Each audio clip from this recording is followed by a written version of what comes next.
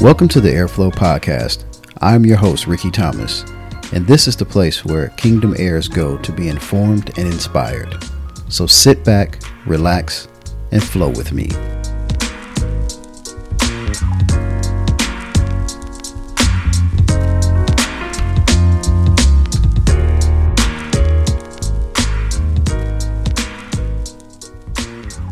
What's going on, everybody? Welcome to another episode of the Airflow Podcast. Once again, I'm your host, Ricky Thomas, and I just thank you all for joining me today for this episode of the podcast. So for this episode, I wanted to focus on self-knowledge, and I think it's so important for us as individuals, especially, with everything going on with how social media and other forms of things can impact us and our outlook on ourselves and on our outlook on the world. It's so important, I think, to take a step back and really evaluate, for some people, reevaluate and understand who you are, who you have grown to be, because I think through time, there are certain things that changes in your life as you continue to grow and mature, and it should. But having self-knowledge, knowing who you are, there are certain things that are benefits that come with that. So I want to go over a couple of some of the benefits, and then I want to get into ways of how to really find out who you are. So when we start talking about benefits of self-knowledge, one is happiness. If you think about it, you'll be happy and happier as a person when you can express who you are. You can express your desires, and just understand that expressing those desires will make it more likely that you can get what you want. And getting what you want is because you understand you're more focused on things and you have more of a drive and more of a kind of a mindset to do it, because you understand what it is that what makes you happy, and you seek that. Another benefit is that there's less inner conflict. So, when your outside actions, are working in accordance with kind of your inside feelings and values, there's less conflict. There's less feeling of shame and guilt and all that other stuff. So you're not working against yourself in the process. Another benefit is better decision making. So, knowing yourself, and when you know yourself, you're able to make better choices about everything from small decisions to, big decisions about like who you're going to marry and, places where you want to live and things like that. So you kind of establish these guidelines that you can apply to solve, different problems and challenges that come up in life. One of the big things that you get in knowing yourself is self-control, because what kind of motivates you and what motivates you, and you'll be able to resist bad habits and develop good ones. And it gives you insight to know the values and goals that will activate your willpower. And sometimes it sounds crazy because a lot of people live off that whole YOLO mentality, which you only live once. And so sometimes self-control goes out of the window, for the sake of living in the moment. And I think there's always a time and a place to live in the moment. But if you've got certain values and things, it sort of keeps you from making a in the moment decision or living in the moment experience that will have a lifetime ripple effect of something that is bad. So, and there's differences to that. The other benefit that you'll have is a resistance to social pressure. So, when you're grounded in your values, and we're going to talk about that a little bit later, and in your preferences, you are less likely to say yes when you want to say no. And I say social pressure, but that can be pressure from anybody. You have to be okay to say no. Now it's because you don't want to compromise who you are, because when you start doing that, then you'll continue to go down that path, and that causes some of that inner conflict, and you're losing self-control, you're not making good decisions, and things just go off the rails. So being able to resist, and again, it's all to it's all to think about. It's all for you to think about just where you're going to go with things. Why are you resisting this, or why is this coming to you? Why do they feel it's okay to come to you? And that just goes back into, as we'll talk about it later, about knowing who you are. your tolerance and understanding of others will be heightened when you know who you are. So you kind of have you've got an awareness of your own struggles and things. And so it can help you empathize with others. And empathy and sympathy is two different things, but at least you'll be able to have an understanding because, everybody, I use this quote to my dad uses all the time. Everybody isn't able. Everybody ain't able. I mean, everybody is not in a place where they understand who they are. And knowing that we all have been in that place, some of us are redefining what that means and going back through and trying to find out who we are. So we've been at a place we've seen like my wife and I, our teenagers, we've got 3 teenagers in the house and a preteen now, and just understanding with them what they're experiencing, and being able to say, yes, we've been through that point. And sometimes as parents, we have to take a step back and reassess our mentality around it. And we have to remember that we were once that age.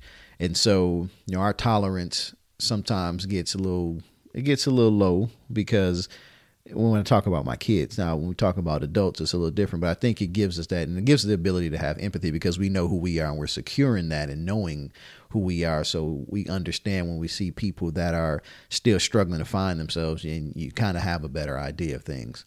And then kind of the last benefit of self-knowledge is you've got a sense of vitality and pleasure. That means, being who you truly are, it will help you to feel alive, and it'll make your experience, the experience that you have of life, richer and more exciting. You will definitely feel good about who you are, and life will be more worth living because you're striving towards those things that you desire to do or be, and you're living out your truth, as a lot of people like to say. And that comes in so many ways, but, and that's why I want to get into some of the things that you can drill down into to find out who you are. So I want to dig and start going through some of that now, and hopefully, through this, if there, guys can go back and replay some of this information. But the ultimate goal is that, think about where you stand in your knowledge of who you are today. And have you ever actually assessed where you are? Some people, do you care? Some people don't. But your response to knowing who you are or not caring about who you are or caring who you are, will define the people that choose to be around you. So some of this is that it's important for you to know who you are, but it's helpful too, because if you know who you are, it'll define the relationships for those that are around you. So one of the things that when you start on this journey of kind of seeking knowledge of self is knowing what do you like and not like. So you have to ask yourself that question. What do I like? What don't I like? And what most people find is that they spend more time thinking about or focusing on what they like. Because of course everybody wants to focus on where the satisfaction or gratification is and everything. And that's nothing wrong, and it's important to figure out what brings you joy or happiness. But it's also equally important to understand what causes you unhappiness or dissatisfaction. Because sometimes, people, you ask somebody, well, what do you like to do? And some people will say, well, it's hard to do. I like to do this. And they give very general things. And it's like, okay, so when you ask them to talk about, well, what don't you like? Sometimes people can be more detailed about what they don't like. And that can help drive the focus of, okay, I know what I don't like. And now understand what I don't like. I probably do like these things. I like this better. I want to do this better. So it helps to balance out the equation and you understanding, what are your likes and don't like and what don't you like. And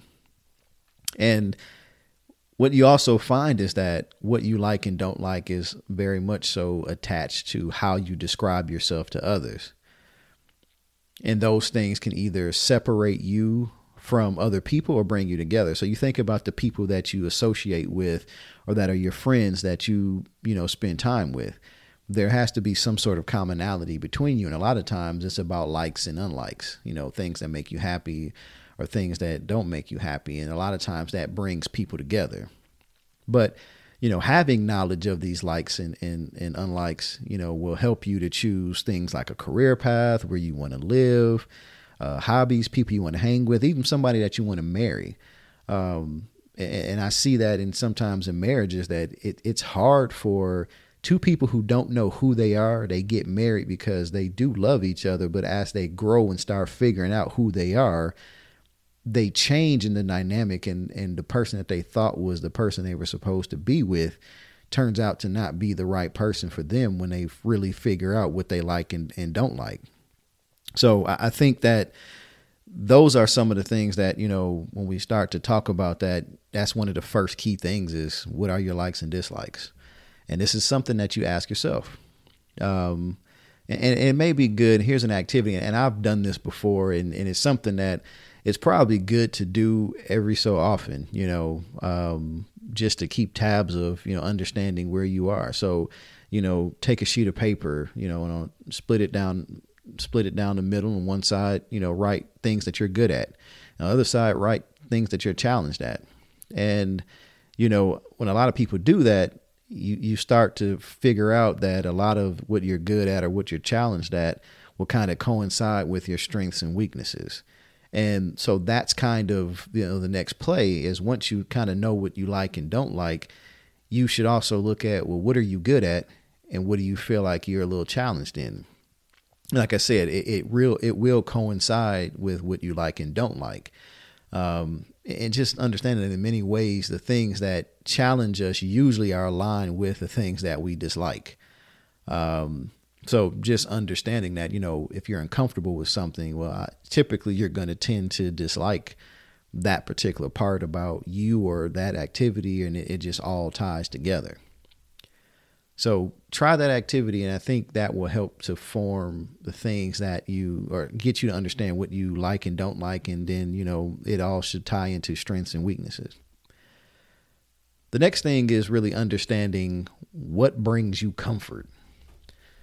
So we learn a lot from ourselves when we're at our highest point. When we're happy, we can say, yeah, this makes me feel good. And I like this. And I love this about this time frame when things are great. But then you can also get a great understanding of yourself when you are in those periods of challenges, or, the valleys or the low periods. So think about times when you're down or you may be stressed out, and then understand from a comfort standpoint, what kind of comfort are you seeking out? When you're stressed, or, when you're down and you're just not feeling like yourself and it's not a great day, how do you get through that?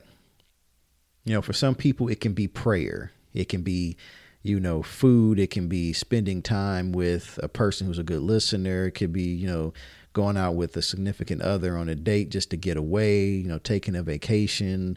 It could be reading a book, exercise. But understanding what you like to do that gets you into a place of comfort, that helps to understand who you are, because that comfort zone is what you always try to seek in your down times. But so when you're happy, we know that those kind of things can help bring you happiness. So now you can kind of pull it all together. And it tells you a lot, and it can also help to figure out certain things. Like, I know people that when they're stressed, they eat.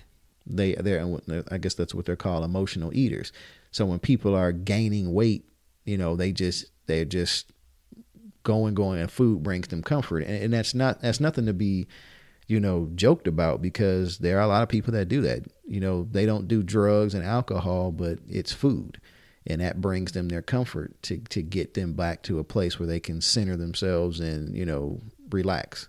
So there are a lot of things that people do, but it's good to understand, because again, if you know that about yourself, and you're somebody who's trying to lose weight or get in better health conditions, and yourself, well, hey, I've got to find some other activities to get out of this. I got out of this state of, whether it's depression or just down, so that you're not resorting to food. And that's where that knowledge of self really comes in place. Another thing you can do is to understand who you are and get that knowledge of yourself is taking note of your thoughts and emotions. And a lot of people do that through journaling, writing a journal, And it seems, I remember, back in the day, I used to hear about it was always, girls who would have diaries, and they would write in their diaries different things. And journaling and writing in diaries are close, but it just, you're writing out thoughts and things that took place and talking about, sort of how your emotions were during that time. And so it's a good way to track things because now you can go back and look at it and think, okay, well, what topics came up during that time? A lot of people suggest you should try it for at least a week. Some say a month, and you start to get a baseline of things by looking at what things constantly came up on a daily basis. And then when those certain instances came up, on a reoccurring time, then what were the thoughts that were associated with those items? Were they positive mostly? Were they negative?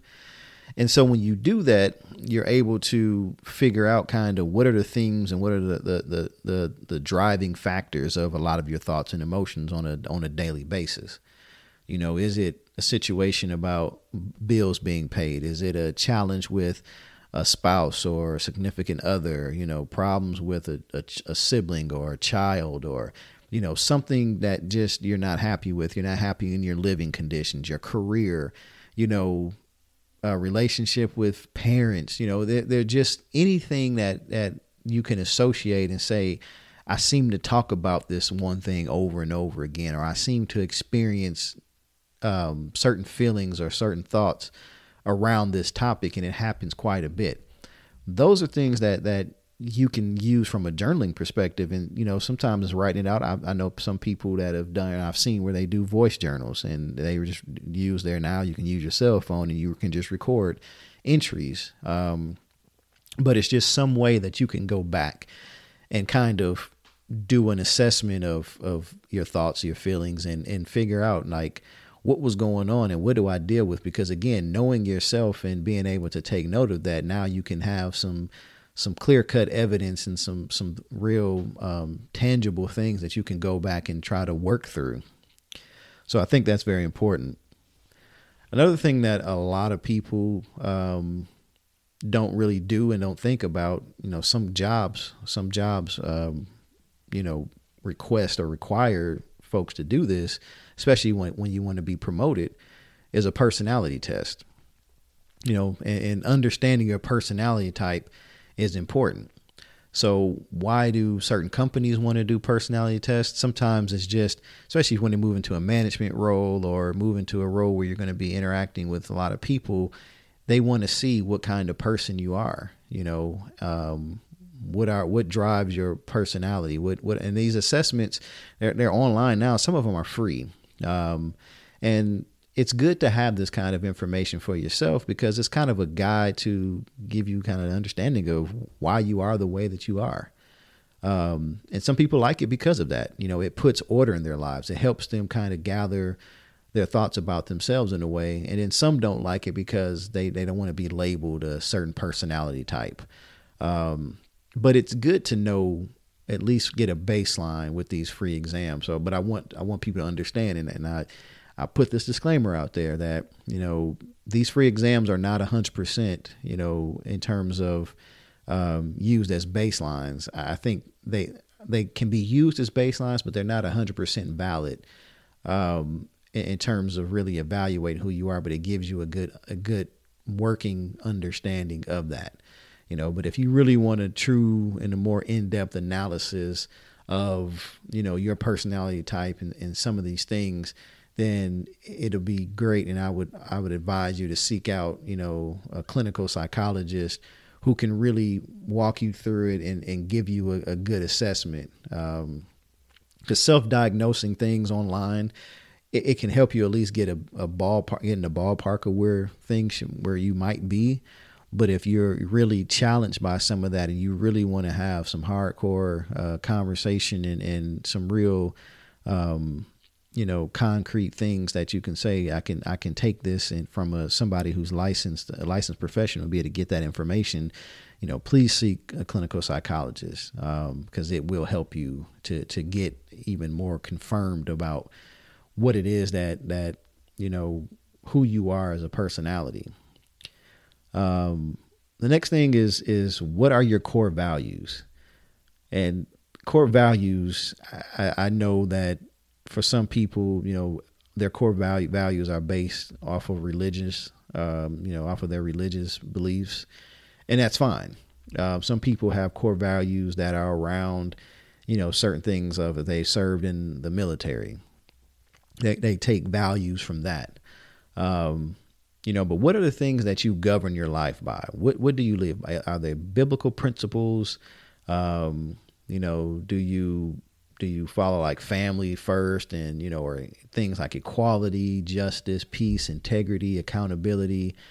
What are the things that you can say that kind of shaping who you are? Like those are the boundaries that you try to stay within.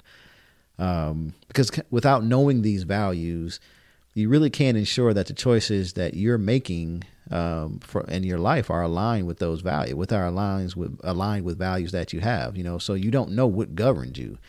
So if you don't know core values, and most of us have values, everybody has some level of value or some set of codes that they live by. And when those codes or those labels or those values are violated, there should be something internally in you that sort of, triggers you to say, this isn't right. For some people, again, if you're a believer, one of the biggest things that you govern your life off of, and, it's not necessarily, I guess you can't call it a core value, but it's sort of that internal alarm system is the Holy Spirit. But the values that you live by, if you are a believer, are biblical, should be biblical principles, not religious doctrine, but principles from the Bible specifically. And I think that's important to go by that, because a lot of times, we get into these debates, about from a different standpoint in these different religions about interpretations of the Bible, but there are certain things that are kind of written out as pretty straightforward things. And, we tend to want to put them in different spins to angle it in the right way that we can skirt by certain things. But the value is the value, whether you believe it or not, whether it's, no matter if it's out of date based off of our society, these are values that you should always live by, respecting your parents, that should be a value that is continuously taught. But sometimes that just gets thrown out of the window, different things within the marriage relationship. There are values that you should have, within your relationships. Do you honor those values? So those are things that really are guiding principles for you. And I think, again, understanding what those values are, and they're your values. Nobody can tell you what you should value, but you've got to understand what things are that you value. Hopefully it's not material things. Hopefully that's not, being rich, because that's really not a value. That's just a superficial sort of thing that you can't take that with you when you're gone. So when people when you look back at your life and you ask somebody like, well, they should be able to say what values that you live by. Were you a person of integrity? Were you a person that was that loved family? Were you always, out trying to, or you accountable for the things that you did wrong? Were you responsible? That's what you want people to look at you by and say that, speak to you or speak about you when you're gone. That's the legacy you leave behind. You can leave behind money and that's all they know. Well, yeah, he left us money or she left us money. That's great. But that doesn't tell me about your life. And so that brings you to the next thing is, are you living a life that you are proud of? And, some people, again, you really got to do some introspection of yourself and look at your life and say to yourself, it's not that I'm proud of where I come from. Yeah, it's always great to say I've come a long way and I'm proud of that. And if you're and if that is where your pride is based off of, then you were doing something that wasn't representative of who you are, who your parents raised you to be, who your family is, and now you're in a place where you're understanding who you are and understanding what you like and dislike, and you're like, what, now I'm living for myself, and in my living for myself, I understand, that I am proud of where I am now. I'm proud of the hurdles that I had to jump. I'm proud of the challenges that I overcame. You know, I'm not happy about the things that I did, some of the things I had to do to get to this point, but I am happy that I got here. I didn't give up, you know. But thinking about that, are you living a life that you're proud of? Or are you just getting by or surviving and living each day? You know, and some people are like, hey, I'm taking care of my responsibility, so I'm proud of that. You know, but is that the life that you're really proud of? Or is it just, I'm taking care of responsibilities? Because that's what you're supposed to do. But are you proud of who you are and the person that you are? So when you look at who you are and the person that you've become. So if you look in the mirror and look at yourself and say, you know what, I'm happy. You know, there's some things I got to work on. I'm not perfect, you know, but I'm happy of who I am right now. And I know that I'm going to continue to grow and learn and develop. But that's a question that you ask yourself. One of the next things that I think is important, and, you know, a lot of people tie this thing into the fiber of their life is money. And this question that you ask yourself is, what would you do? What would you love to do if money wasn't an issue? I'm going to say that again. What would you love to do if money wasn't an issue? What dreams have you had that you felt have been deferred or deterred because of money? Was it a trip that you've always wanted to take? Was it that house that you didn't think you can afford? Was it the vehicle? Was it, you know, being able to, you know, pay off your mother or your parents' mortgage? Was it to be able to buy yourself that dream car? You know, what would you want to go to do certain things for charity, you know, give to the kingdom? I mean, what if money wasn't an issue? If money's not a challenge, what would you love to do? You might be asking, well, why is that important? Well, because a lot of people base their lives, they base things about themselves on the money that they have at that point in time, because they can't see themselves outside of the reality of their financial status. They don't dream big because they don't see it. They see it as something that they have to do themselves. So when they do dream, you know, they quickly get snapped back into their current reality, thinking that they'll never get to that point. And that is something that, you know, again, knowing who you are and, you know, knowing yourself is important, because some people, again, base a lot about their lives on money. You know, how would you live your life if your financial status wasn't an issue? If money just wasn't a thing, you know, if money was, I got all the money in the world, what would you do? Would you just sit around and kind of be to yourself? Would you be more social? Would you be more giving? Because, you know, again, money, they always say that money, you know, money would tell a lot about a person. And I've heard people say that money, you know, money is just, you know, when people have money, is just an extension of, you know, it accentuates who they are or embellishes more of who they are as a person. You know, if you get money and you become more flamboyant and this, that, and the other, well, it's just something that was part of you to begin with. Some people get money and they're still humble. They're just giving at a bigger stage, you know. And so those are things that, you know, you want to think about, because money is a big factor in how people live their lives and how people think about themselves. You know, the next thing would be, and this one, I think for me is one of the things that hit me the most is, and it is, how would your life be if you weren't afraid of failing? Now, I know for me, I've missed out on a lot of things because I was afraid of failing. And I say missed out. I didn't start a lot of things because I was just afraid of failing, you know. And people would tell me like, oh, you just seem so confident about certain things. And I'm like, I've not done stuff because I was like, I don't want to fail.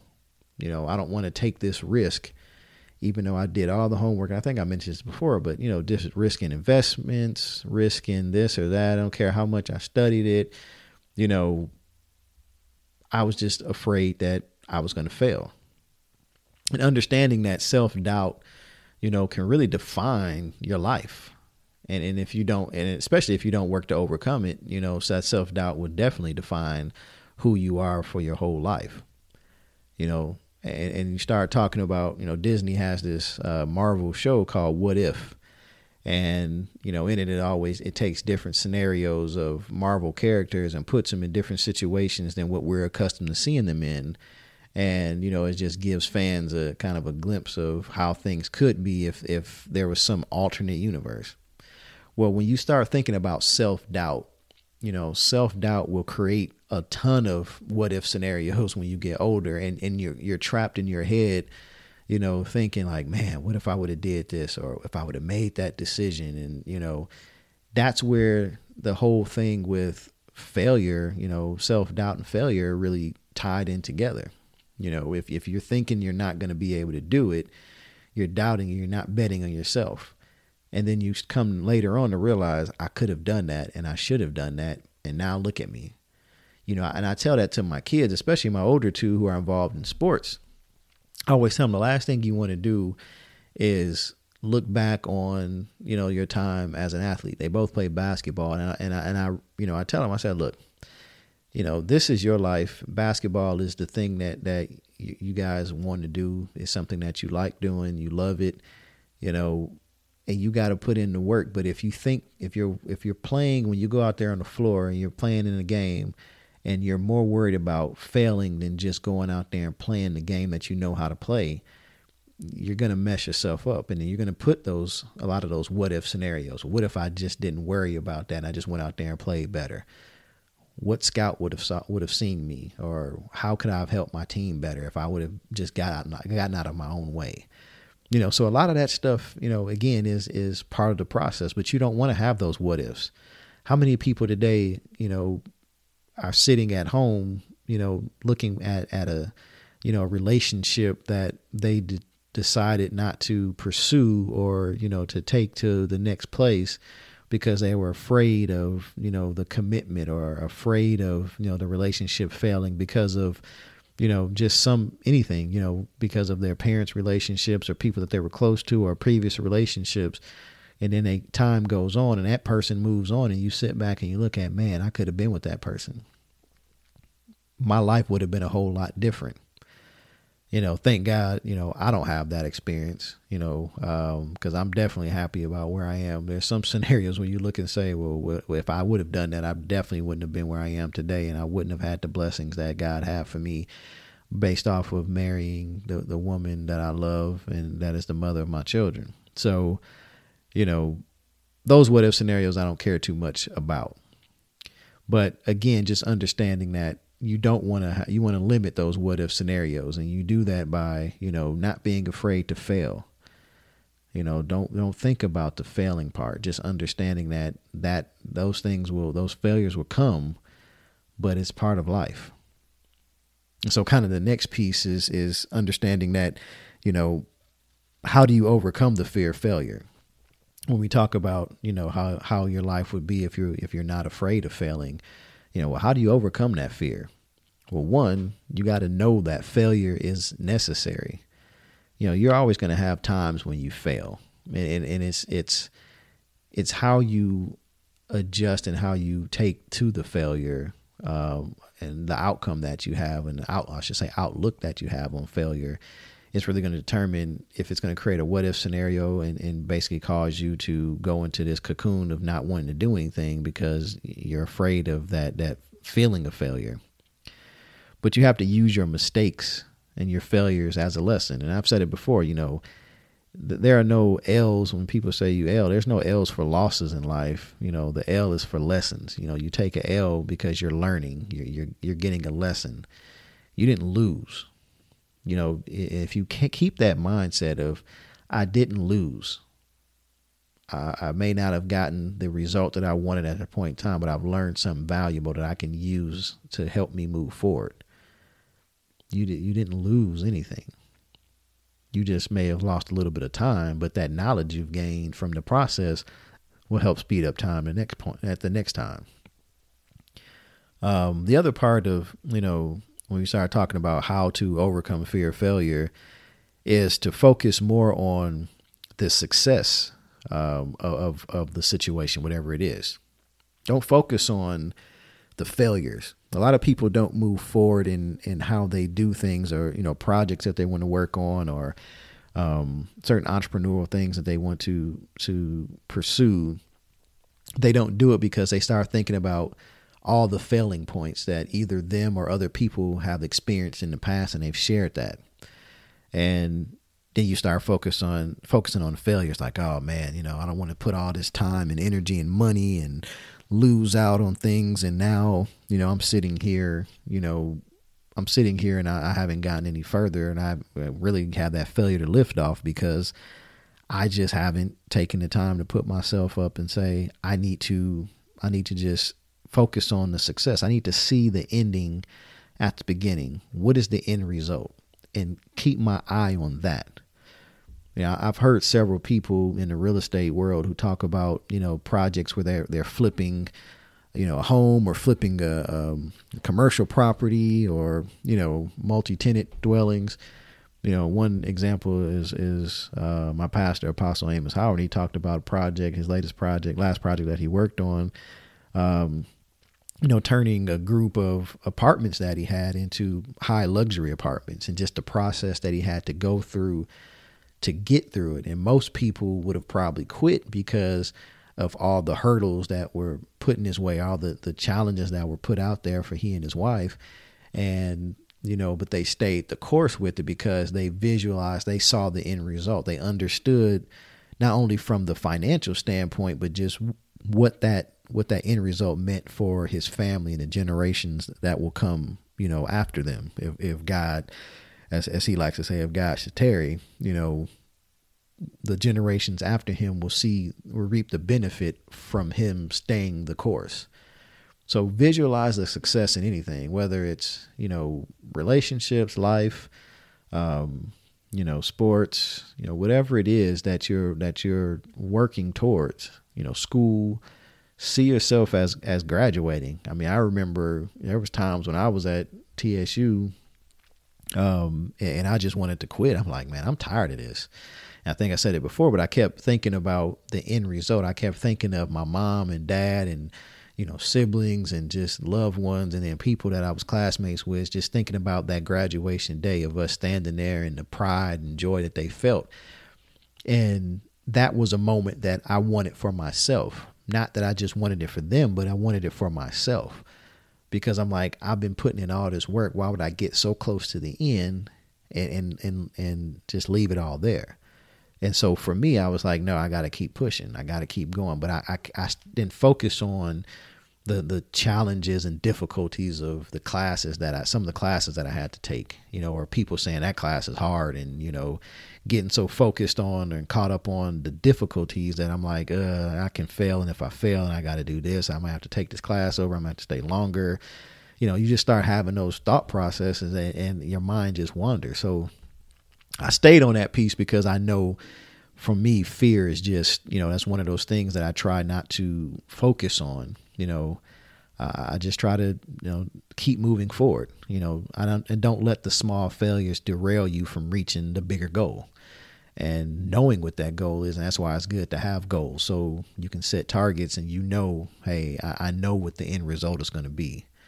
It's just like investing. If you do your homework and you invest smartly and you're patient with it, you can make a ton of money in investing, whether it's, properties, from real estate, or, from stocks or crypto, whatever it is. You just believe, you stay the course. And, at the end, you'll see the goal that you visualize. Another thing is, ask people that you trust for their honest interpretations of you as a person. And that kind of goes with, if you're not afraid of failing, because some people are afraid to ask people for how their perception or just how they view them. They're afraid to ask that because they're afraid to hear kind of, I wouldn't say a negative thing, but just something that they have to work on. Some people avoid certain conversations with certain people because they're going to hear they're not going to necessarily hear the good. They're going to hear the truth. And that's why I noted that making sure that it's people that you trust for their honest interpretations of you as a person. Because sometimes people, we do have yes men in our life, yes men and women who they don't know how to be open and honest with you about certain situations or certain things. So they just feel like it's best to tell you from this point, and I think even for my wife and I, there's times where, we try to hide or not hide, but we try to guard each other's feelings instead of being true and honest about certain things. And so through our marriage, we've had to evolve and say, you know what, you and I should be able to say certain things based out of our love for each other and know that it comes from a place of love, not a place of anger, not a place of, to tear you down or anything.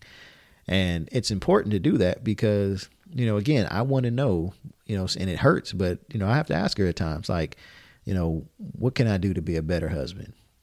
And sometimes, there's been times where she gets frustrated and, it's like, well, we had this conversation. I'm like, I know. And then same thing with on my side, it's like, okay, she'll say, well, what do you think I need to work on? And sometimes it's hard and sometimes we get defensive, but we come back to it after we come out of that emotional, that emotional roller coaster and just get out of our feelings and ego. And it's like, okay, I asked you the question because I wanted to hear it, and I want to be better. And that's why we communicate like that. So I get that honest interpretation, because if I'm failing as a husband, and if I'm even asking my kids, if I'm failing as a father, in their eyes, let's talk about that. Let's figure out what that is and then have those, honest conversations. One of the next things that when we talk about knowledge of self is, understanding how you connect with other people. And more so is, are you an introvert, an extrovert? And introverts doesn't necessarily mean that you're shy and you're just like this meek and just kind of hunched over, unconfident person. A lot of people are introverts because they just prefer to do things alone. They don't have to be around other people. Where extroverts, they like to be very social. Again, they don't need other people to be successful, but they prefer to be in a more social scene. I look at my wife and myself. I think there's nobody that's just kind of in the middle. There's most people that are spread out around the spectrum. There are times that, my wife and I just like spending a quiet weekend at home, after a long week of, work and activities with the kids. And, for us, we just we want to chill. And then there are some times where it's like, we need to get out. Let's get out and do some stuff, and we'll go out and, go out to eat, go.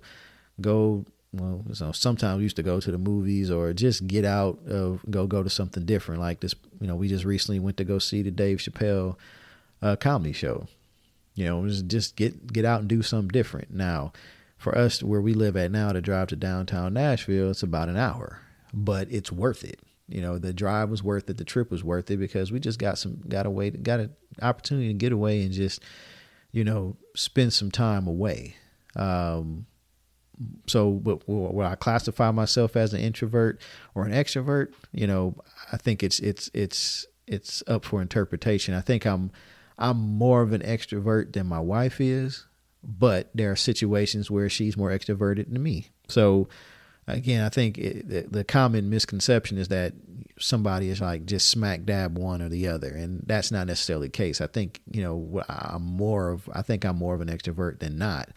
But again, that's just me understanding who I am and my wife understanding who she is, and that's how we complement each other in a lot of ways. So take an assessment. Look up different things about introverts and extroverts, and just do an assessment on yourself and say, okay, it looks like I'm more of an introvert, but I do have some extrovert ways, or vice versa, and again, it's just good to know that. Why do you prefer to be at home by yourself, on a Friday night versus being out, hanging out with the rest of the crew? Not to say that you don't do it, but you're not mad if those times come about. Like I say, some people just they want to be out, and that's okay. That's just part of their It's part of their personality and it's part of who they are. Another thing that kind of want to look at is, what kind of friend are you?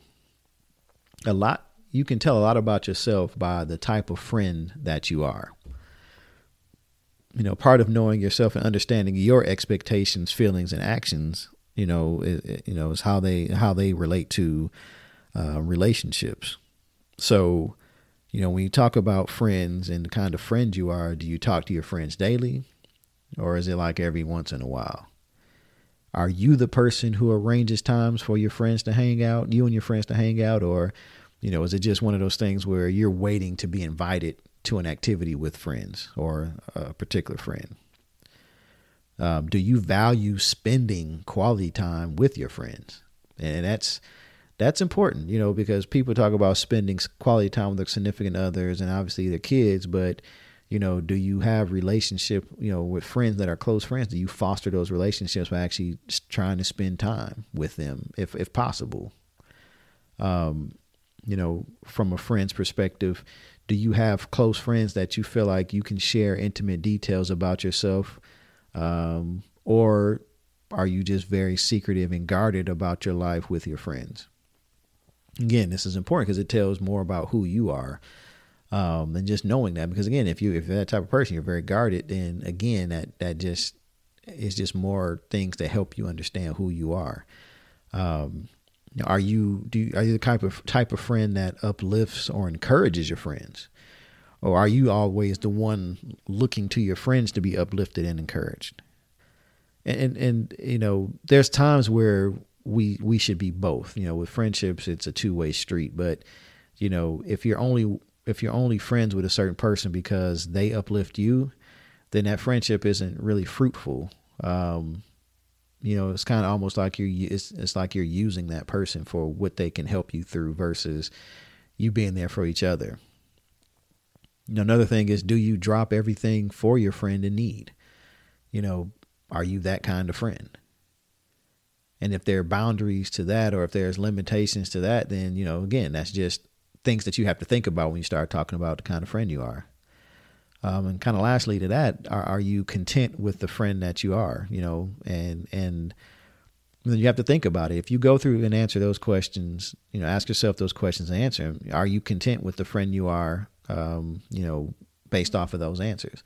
And when I say friend, I don't mean these social media friends that you met once in your lifetime and now they're your friends forever. They're BFFs. I'm talking about people who, you break bread with, you've stayed in each other's homes, you've spent time together, you vacation together, you've shared details with people that you've got history with, that you're true friends. How are you okay with that friendship? Are you okay with who you are in that friendship? And I'm talking about really looking at yourself, not the kind of friend they are to you, but knowing the kind of friend that you desire to be. Are you the friend that you desire to be? Or are you the friend that you desire your friends to be to you? I think that's the better way to phrase the question. And it's something that you have to think about. And if you're not that kind of friend, then, talk to your real friends. Talk to those real friends that you value their relationship, you value their information, and see if they can help you to be a better friend. Ask them about that and say, hey, I would love to, I would really love to find out a little bit more. And I want you to be open and honest with me and tell me, what are those things that, what are those things that you think I can help to be a better friend? Do I not reach out? Because I know for a fact, a lot of my friendships have dwindled down partly because of my, I have to take accountability. It's because of me. I put so much time and work in my family that I didn't continue to foster those relationships. And when I talk to some of those friends and, we just talk about it, we catch up and it's like, yeah, life is this and life is that. I mean, I got family members like that. And it's a shame when we get together, it's like we've been talking all along, but it's still a shame that we've got to go gap some time with all the technology and everything. And, it's just it's an indictment of me. I'm publicly rebuking myself for that. And I've got to get better. I've got cousins that live, in the same state, not too far from me, and I hardly see them, so I've got uncles and I got an uncle and aunt here. I've got several relatives around and I just barely see them. And, I always use the excuse of life. And we kind of all do, just life and just everything else, but there's still love. It's not because of, something bad happened, but a lot of it is life. But it doesn't mean that, we don't need to foster those relationships. And like I said, for my part, I've got to do better, regardless of what that person chooses to do. I know that I haven't been the friend or relative that I need to be. So that's some introspection I have to do now. Do I act on it? That's going to be the other part. I'm holding myself accountable, but part of that accountability has to come with action. So last couple of things, one of the big things too is evaluate the people that's around you. So if you want to know who you are, evaluate the people that are around you. And I've seen it before, and the number always changes, but it says that you're the average of the 5 closest people to you. Now, whether it's 5, whether it's 7, I've heard different numbers, but regardless, the people that are closest to you, whatever that number is, you are the average of those people. And what it's saying is that the people that you're closest to, they have an impact on you. And it's not to say that you are, that you don't have a mind of your own and, you're letting other people just run your life. That's not what that really means. It just means that people that you're close to have a subtle influence on you, and a subtle impact on you and influence. And the question is, do you see portions of yourself that may be taken from those that are close to you? And if you don't like the person that you are based off of those relationships because you are pulling some of those things from them, then that's when you can reevaluate your relationships. But until you can understand, who you are and then look at the people around you and say, ooh, yeah, I do notice I pick up some of these habits. Or I picked up some of this negative mindset from people, or I pick up some of this, talking, some of the not saying things positive and being optimistic. I'm more pessimistic when I'm around this person, or I'm happy around this person and they always bring my mood up and they help to bring me higher. And that can be the other side of things. You have people around you that are constantly elevating themselves, in the spiritual level, or constantly elevating themselves, physically or through finances, and they're constantly growing and being better, growing to be better, people, better husbands, fathers, mothers, daughters, any kind of that relationship. They're just building and trying to grow and be better. Those are people you want around you. Another saying is that, if you're the biggest fish in your pond, then your pond is too small. The other thing is, if you're the smart, just the same thing. If you're the smartest person in your group of friends, then, you need to elevate your group of friends and you need to change things out. It's not to say your friends are dumb, but it's just to say, hey, if you're trying to grow and be better, and you feel like you're the smartest person around the people that you're with, that you're around mostly, then you got to think about that. You need to have other groups of people that you hang around, mentors or things like that, to elevate you. That's a thought to have. And then the last one is, what do you do and who are you as a person when you are alone? That starts to get into the integrity part of things. When nobody's around, who are you? How do you spend your time alone? Do you feel happy alone, or are you empty alone? So those types of things are, just something to really think about. Does your values govern you? If nobody's around, and, you always hear the thing is, if somebody dropped $100 on the floor and nobody's around, do you pick it up, or, do you turn it in? Those type of questions. We mentioned before, my wife, we were still in our old area that we lived in town. And, she went to the bank and somebody left a wad of cash in the ATM machine. And now my wife could have took it and said, you know what? Ain't nobody around. Nobody saw anything. Nobody came back. It's just literally cash hanging out of this ATM, in the money chute. And she went back in the bank and turned it in. And, she called me and told me. I was like, she was like, what should I do? Now, could we have used that money? Yeah, at that time, we were trying to prepare to do a whole bunch of stuff, and we could have took that money and, used it for this. But at the same time, it was like, nobody was around, nobody was looking. And she said, you know what, I'm going to take this money back into the bank. She was like, I feel like that's the right thing to do. And so she took it in. Even the people in the bank were looking at her like she was crazy. Like, you turned this back in. And of course, I guess they didn't have a way to really track it. I mean, they can go back through the ATM and figure out what happened and see who was the person who withdrew money out or whatever the case may be. And that person could have been leaving it as a blessing. We don't know, but we understand that, she valued making sure that she had some level of integrity about herself to give somebody their money back, because you never know what they could have been using that money for. And I would hope that somebody would do that to me, unless it was my intention or my wife's intentions to bless somebody with it, just to leave it there. So those are the things that you really want to think about, and take time, go back, listen to it again, but knowing yourself is so important.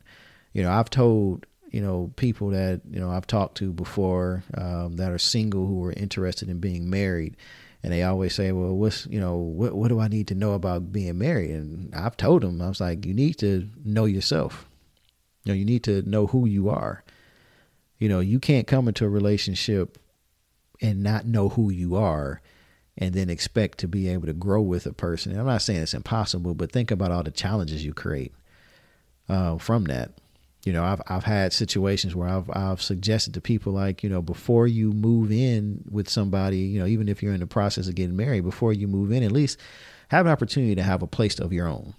If you can get an apartment, if it's feasible. I know nowadays apartments are expensive, but again, if you want to, be able to live by yourself. And I think I spent some time living by myself and getting to understand who I am through that process. There were nights where my wife, then fiance, and I, when I had my own apartment, there were times where, she was at her place because she had to go to work and I had to go to school. And, we just didn't see each other for a couple of days. It wasn't a lot of that time, but those are times that I spent, just kind of doing some self-reflection, and it's important. Even now, as I've been married almost 20 years, 3 kids, and a dog, and I still try to find time in where it's convenient for everybody to, focus on myself. Where I used to live at, to drive out from our old house to where my older 2 kids go to school, or, my our oldest son goes to school, it was a 30-something minute drive. And then I had to, when I was going to work, I would drop him off at his bus stop and then drive to my job. So it was about an hour or so trip every day. And in that time, I turned off the radio and I would just spend time just thinking and just kind of almost talking to myself in a way, but just, evaluating things. I didn't think about work. Just thought about what are things I need to do to be better as a husband, as a father, just be a better me, talking to God, just trying to get myself right. So all of that's important. And that's why I want to make sure that everybody just takes that time to understand that knowing who you are is going to be such a great thing when you find out. And and it's not just going to be a one-day thing. It's a journey. But you have to be open and willing to learn. And sometimes you have to be willing to let others in to help you with that. So be very careful about the people you choose to kind of get some feedback about who you are or who they see you as, because you've got to also think about their intentions. If their intentions aren't the best, or their intentions aren't to be truthful, they just want to tell you what they think you want to hear because they don't want to hurt your feelings. You got to have those people that don't have filters. I never mind those kind of people. I actually love them because I know where they're coming from. They're straight shooters. And for me, that's very important. So, again, knowledge of self is going to be key as kingdom heirs. Knowledge of yourself is so key. Because knowing who you are as a person, knowing who you are in Christ, if you do that, there's nothing or there's nobody or anything that an enemy or even yourself or somebody around you can do to hurt you and to take away who you are and the blessing that you are supposed to inherit. So again, I'm excited to know that there are going to be people that are going to listen to this and they're going to take some evaluation. They're going to get to know themselves. And I don't care what age you are. whether you're young, old, it doesn't matter. You're getting to a place where you know who you are and whose you are, and your life is going to be so much better because now you're going to be more driven towards aligning yourself within those core values that you live by, or those principles that you use to help guide you through life.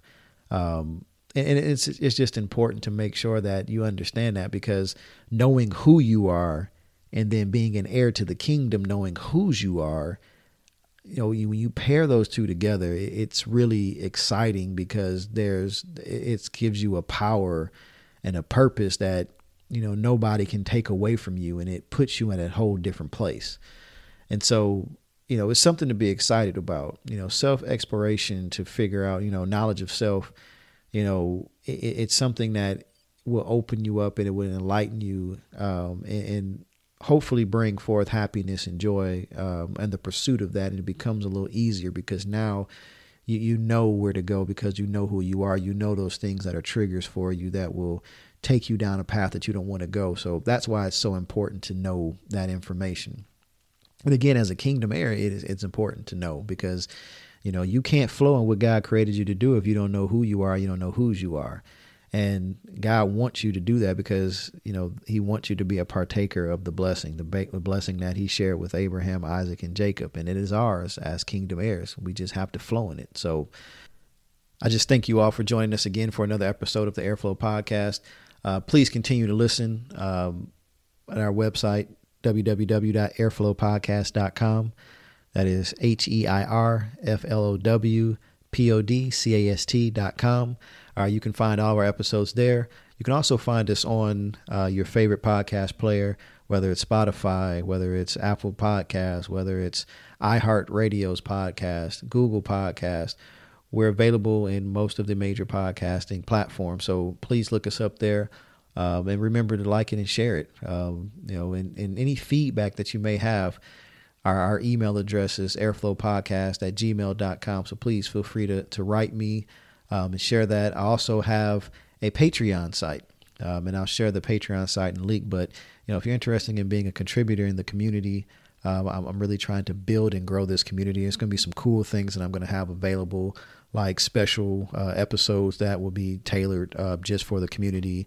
I'm also going to be starting video podcasting as well for some of these episodes. And a lot of them are going to be some special ones that I want to have available for the Patreon community. So, if you're interested in that, I'll share the link in the description, in the bio for this podcast episode. And please just take time, if you're interested in doing it. But as always, I appreciate the support.